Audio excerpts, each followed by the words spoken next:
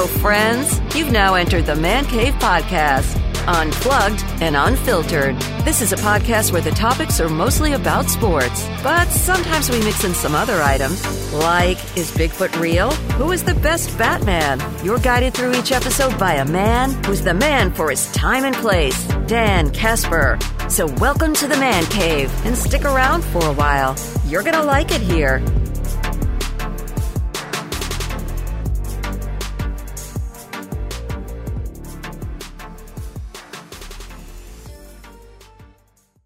What up, everybody? Welcome to another episode of the Man Cave Podcast, brought to you by our good friends from Hy-Vee and Toys and Ford. Dan Casper here, as always, for every episode of the Man Cave Podcast. In this episode, we're going to talk a little Brewers spring training. We're going to talk a little bit about the NFL. Are they going to be doing some rule changes? Are they actually going to try to get rid of the punt, for crying out loud? I mean, what the heck is going on? Plus, obviously, some college hoops, as we know the Final Four for the men's team, and then we got halfway there for the women's Final Four. But let's lead things off talking a little college basketball. We know the Final Four. We got FAU coming through, Florida Atlantic, San Diego State coming through, UConn coming through, and the University of Miami. The Final Four that everybody predicted to happen. I was doing a quick gander through the bracket challenge, and if you are in our bracket challenge and you have either UConn winning this or any of these Final Four teams winning this, let me know. But just kind of looking through the top 10 there, not the case.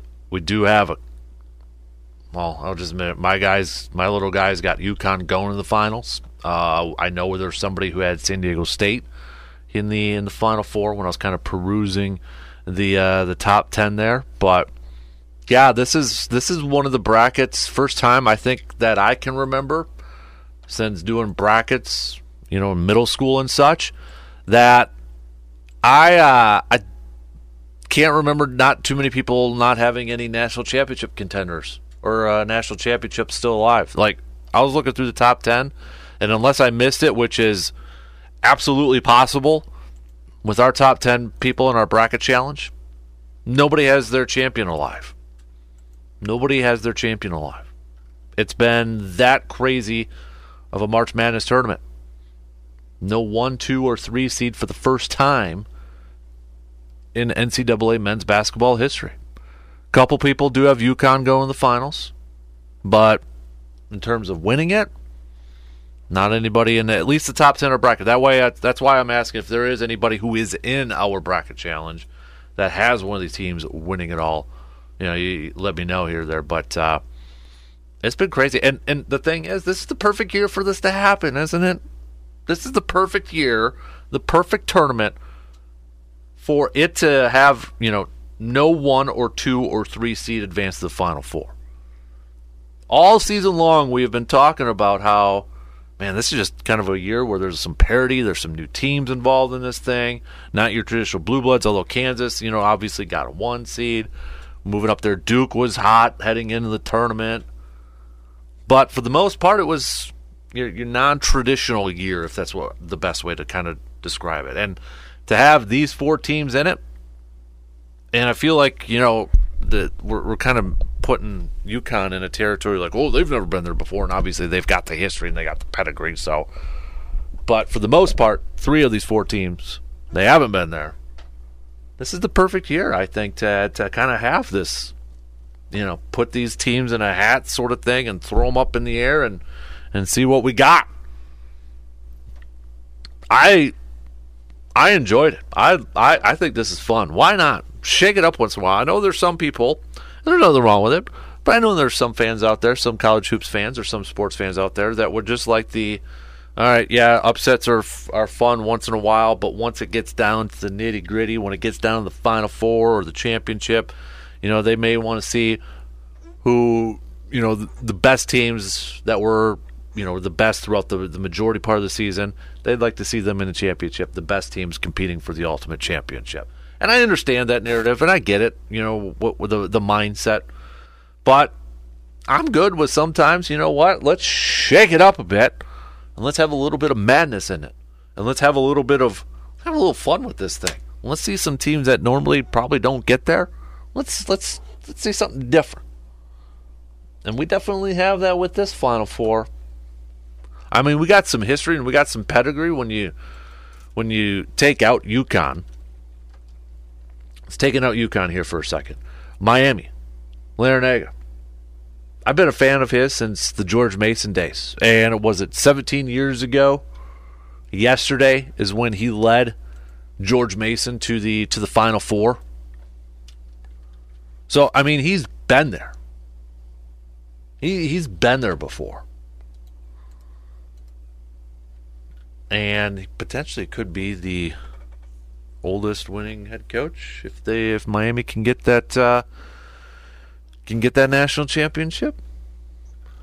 San Diego State, not so much. So their head coach, Brian Dutcher, he was an assistant under Steve Fisher. He's been a long-time assistant under Steve Fisher. Steve Fisher was with Michigan, back in the 80s, 90s, the Weber teams, Juwan Howard and such.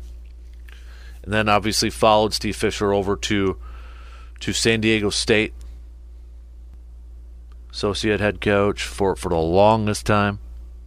And then now became the head coach starting in 2017. So he's got some background there, mostly as an assistant under Steve Fisher. So he's got that a little bit. And I was kind of reading a little bit about him last night, kind of going through some stuff, and he's credited with having a big role in recruiting the Fab Five to Michigan, bringing Kawhi Leonard to San Diego State. I mean, he was named San Diego State's head coach in waiting all the way back in 2011. And then Steve Fisher decided to retire back in 2017. So a little bit of experience with the Final Four back his Michigan days as an assistant. Hurley, UConn, right. We talked about Jim Calhoun, Kevin Ollie. They all won national championships. Then you got FAU, Florida Atlantic. Dusty May, their head coach. Just 46 years old.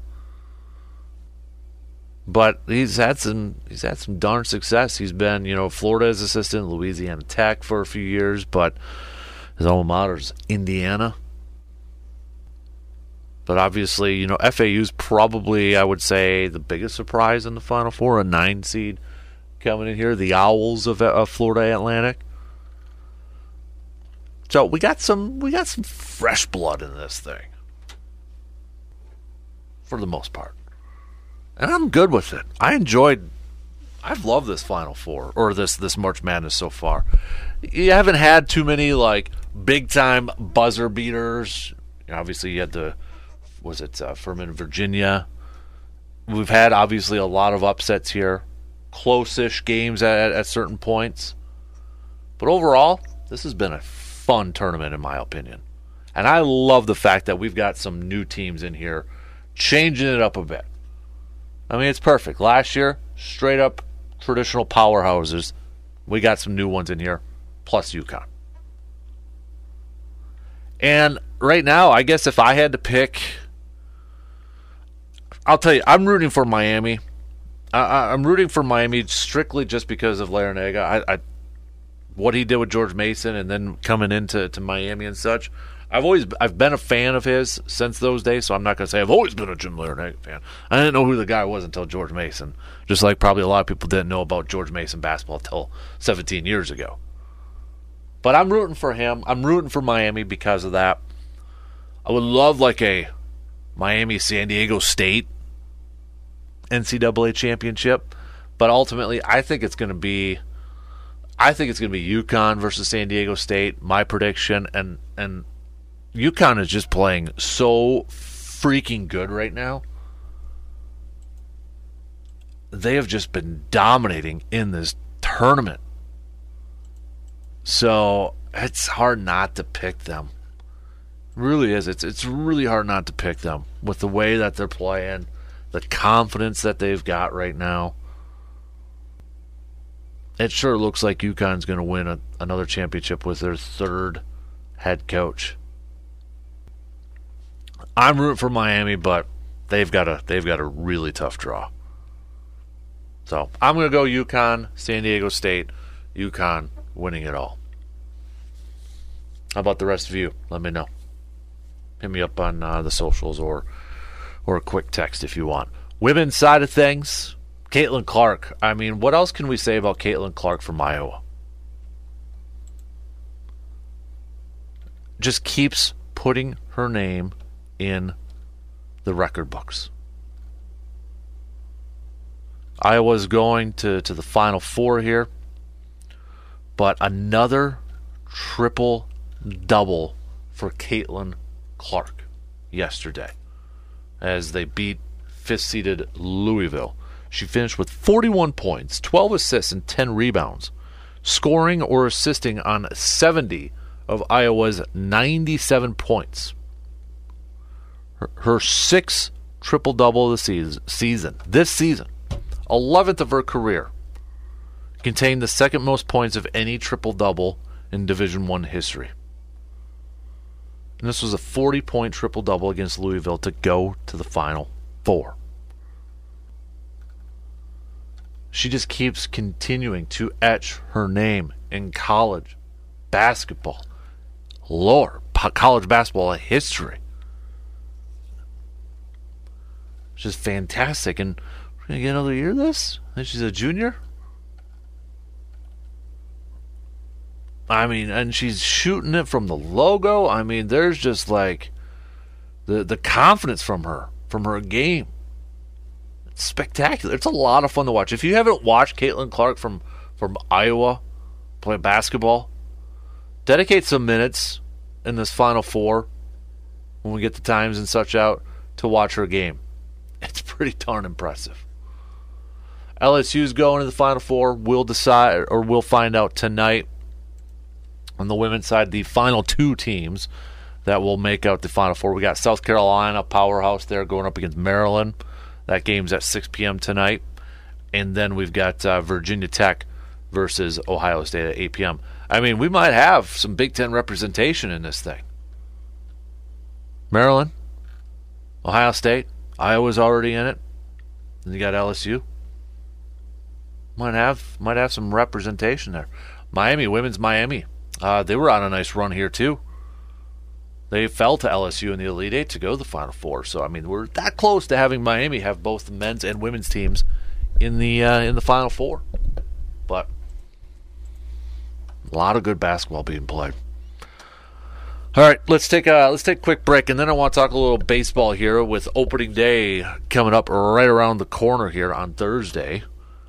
Brewers they've got some interesting roster decisions here, and they've made some interesting roster decisions. We'll take a look at what's the latest. We know Keston Hiura, he ain't going to be on the big league club. Is Luke Voigt going to be on the big league club? Don't know, but that deadline passed, and the out date came with no final resolution. So what the heck is going on here with this Brewers team? Family owned and operated, Toyson Ford is proud to serve the drivers of the Chippewa Valley with some of the most popular vehicles around Wisconsin and the country. They're committed to giving drivers from across the area the best in customer service with a top-notch selection of brand new vehicles to choose from, as well as an extensive inventory of pre-owned crossover, SUV, and trucks. Plus, with their expert finance, service, and parts centers in-house, they strive to be your one-stop dealership for all of your automotive needs. Visit them today at 1000 Chippewa Crossing Boulevard in Chippewa Falls. All right, let's talk some baseball here as opening day popping up here in a few days. Thursday, a couple days here. So let's take a look at some of the decisions that the Brewers have to make. Keston Hiura, he won't be making the ball club. We kind of, he didn't have a great spring. I think the Brewers were really, really, really hoping that he would. And then they could, keep him on that opening day roster. If you kind of listen to Craig Counsell and such, it's obviously a little disappointed. But Craig not necessarily shutting the door on a Keston return. He said it's not necessarily the end, but it certainly could be. Keston has been a good player. He handled himself like you'd want every Milwaukee Brewer to handle himself. It's tough news. You have to deliver, and we'll just see what happens. Tyler Naquin was also told that he will not make the opening day roster. He has the right to opt out of his deal. But as of Friday, he remained in camp and started the Brewers' other split squad games. So maybe, possibly, starting off in the minor league system. But a reason for that, too, could be I don't want to say too much of a surprise because we all put a lot of stock into these youngsters, but Joey Wiemer, the younger outfielder out there. We knew Garrett Mitchell. We saw him a little bit at the end of last year. The first of this young outfielder group that we have a lot of excitement about. He obviously had a good spring, too. Everyday starting center fielder, it sure looks like. But Joey Wiemer's had a fantastic spring training and kind of really put himself in this position to be the opening day starting right fielder right now.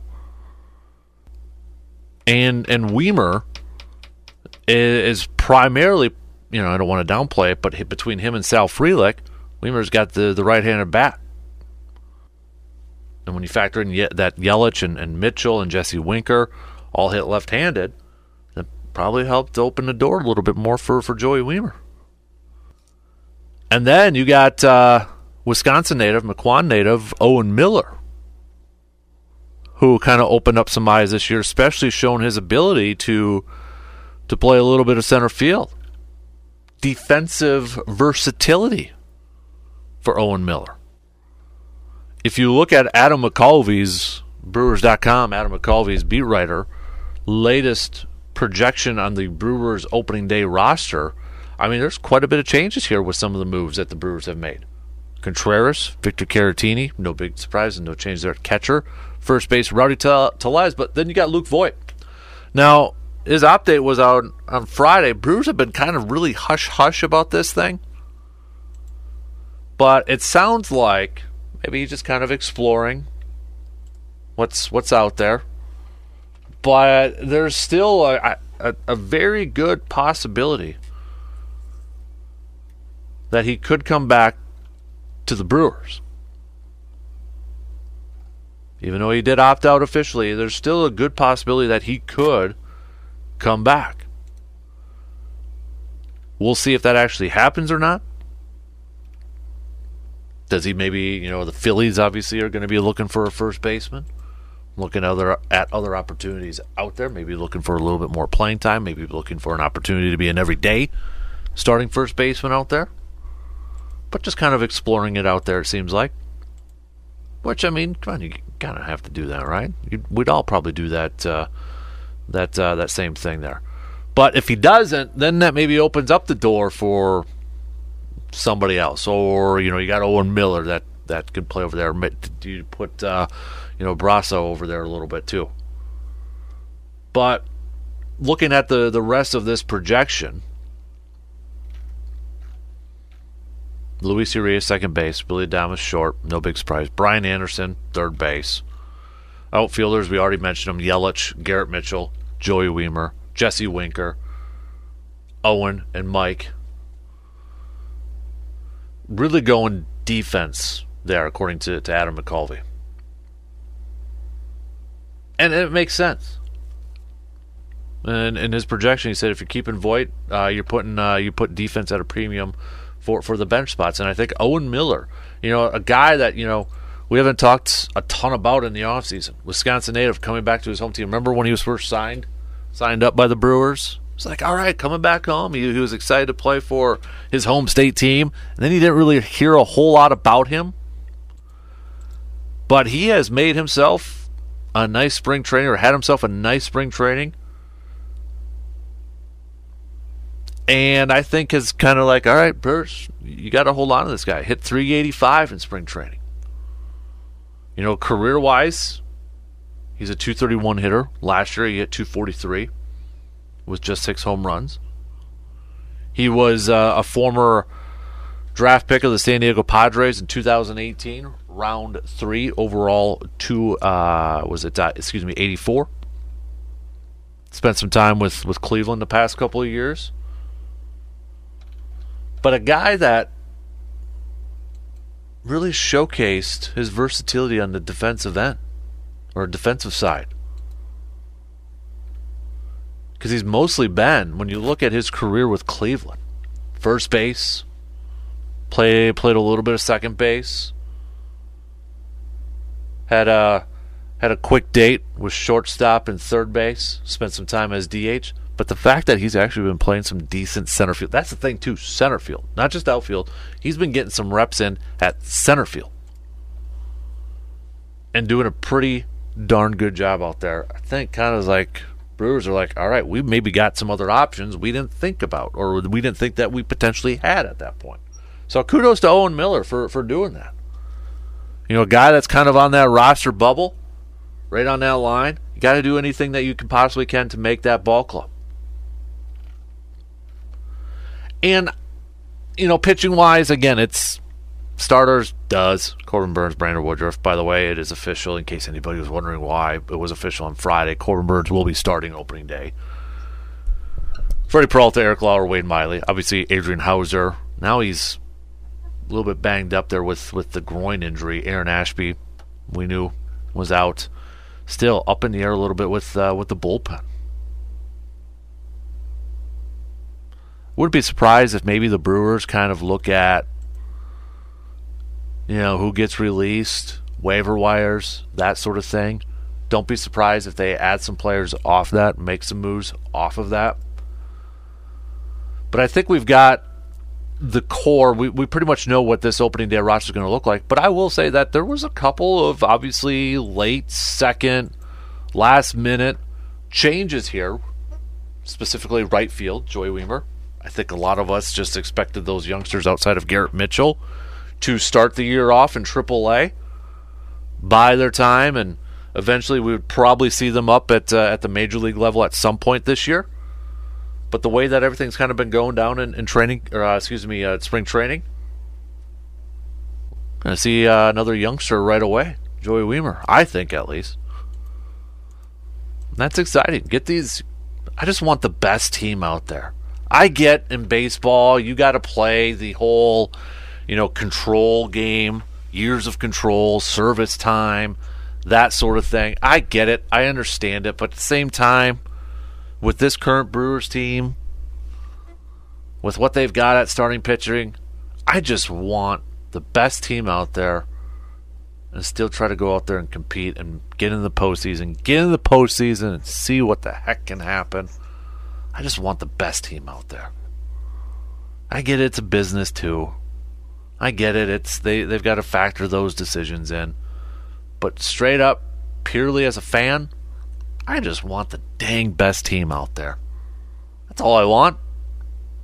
Who doesn't love cooking up a good burger on the grill? Having a good burger is one of the most satisfying moments in your life. And now we have the perfect burger to put on the grill and create more satisfying moments in your life. It's the Dan Good Burger, available only at Hy-Vee in Eau Claire. This burger has bacon, cheese, and ranch seasoning all inside the patty to give you that perfect balance of taste and awesomeness in each bite. So head on over to Hy-Vee in Eau Claire and grab yourself a few Dan Good Burgers and fire up that grill.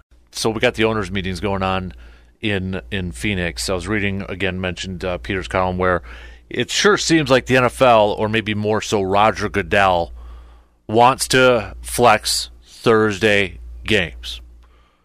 I don't know how the heck that thing can work, Justice. How in the world would you be able to flex Thursday games without, coaches got to be upset about this. Players or coaches.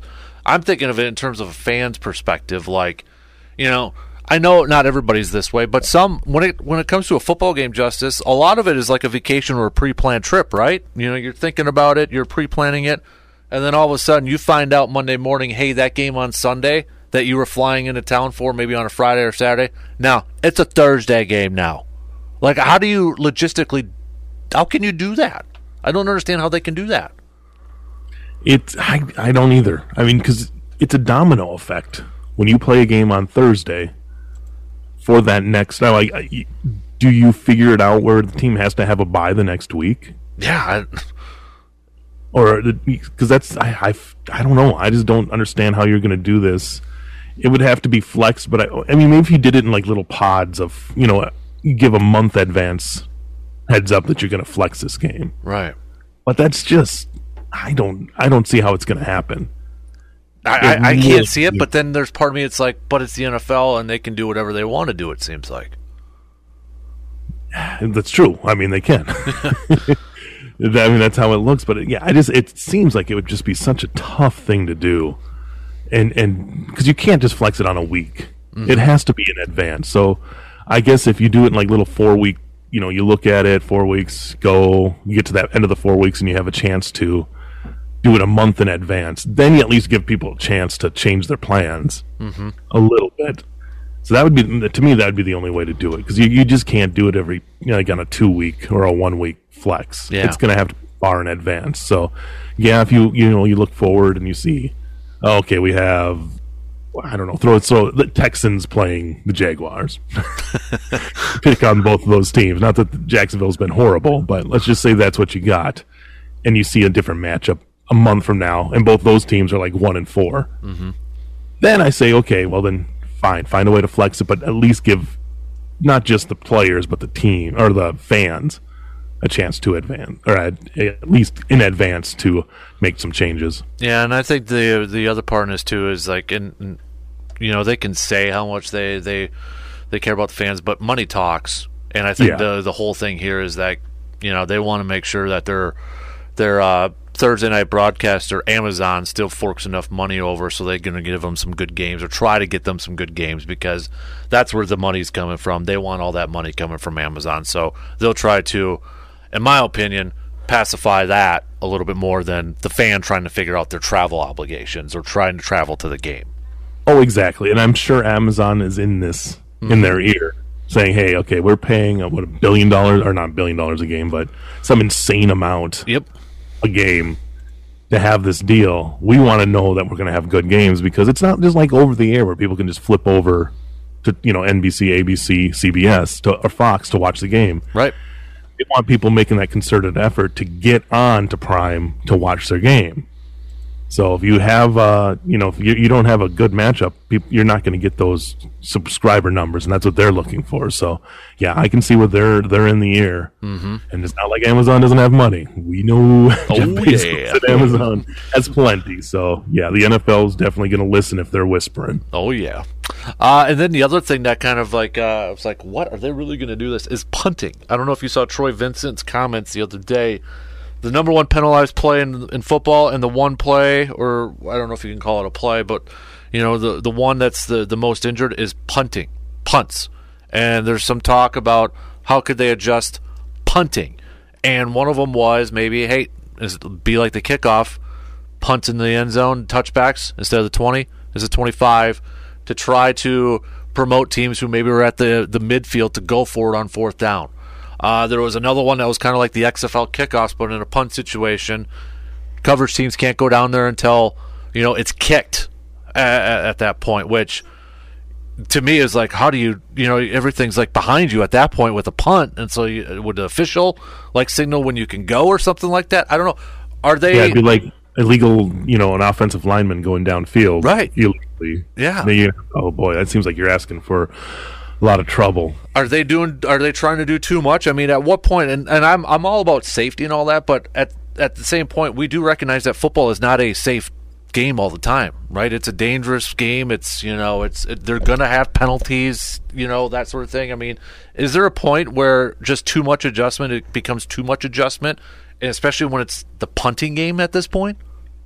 I mean, I'm not totally against the 25-yard line thing, because that's really not taken away from a lot of what's. It would make it the same as the kickoff, so it would be less confusing for, at least in my opinion. So I'd be fine if you do that. I mean, we've seen teams, drastically go for it a lot more now on fourth down than I think last season it really felt like if you had a fourth down situation near midfield, I don't know what the stats are on it, but you got to say at least 25% of the time they were going for it, if not more than that. If that's what it just felt like to me watching it this year compared to years before. So I feel like teams are going for it more, but if you put that 25-yard line in there, that's definitely going to make them say, okay, well, 25 yards of difference of field if I'm at the 50, I'm probably going for it. So that's fine. Yeah, when you start, throwing out they can't leave until the ball's punted.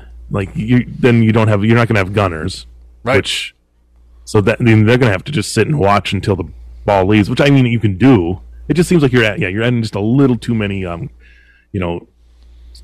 gears to the machine that's going on during a punt. Mm-hmm.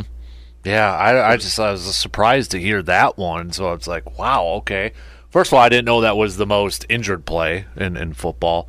I mean, flagged, I could see it with the blocking in the back or holding, or the guy that's out of bounds that doesn't come back in bounds or anything like that. So, but then obviously they're talking about that hip drop tackle, which I don't know how you can pass that one or change. You're asking guys to completely change how they've are tackling again. So yeah. I don't know, but it's going to be weird. I don't think the whole rugby thing with what the Eagles did with the quarterback sneak.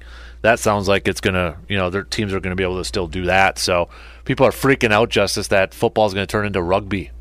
I don't know if I'm getting to that point at this, but hey, the Eagles did it. Yeah.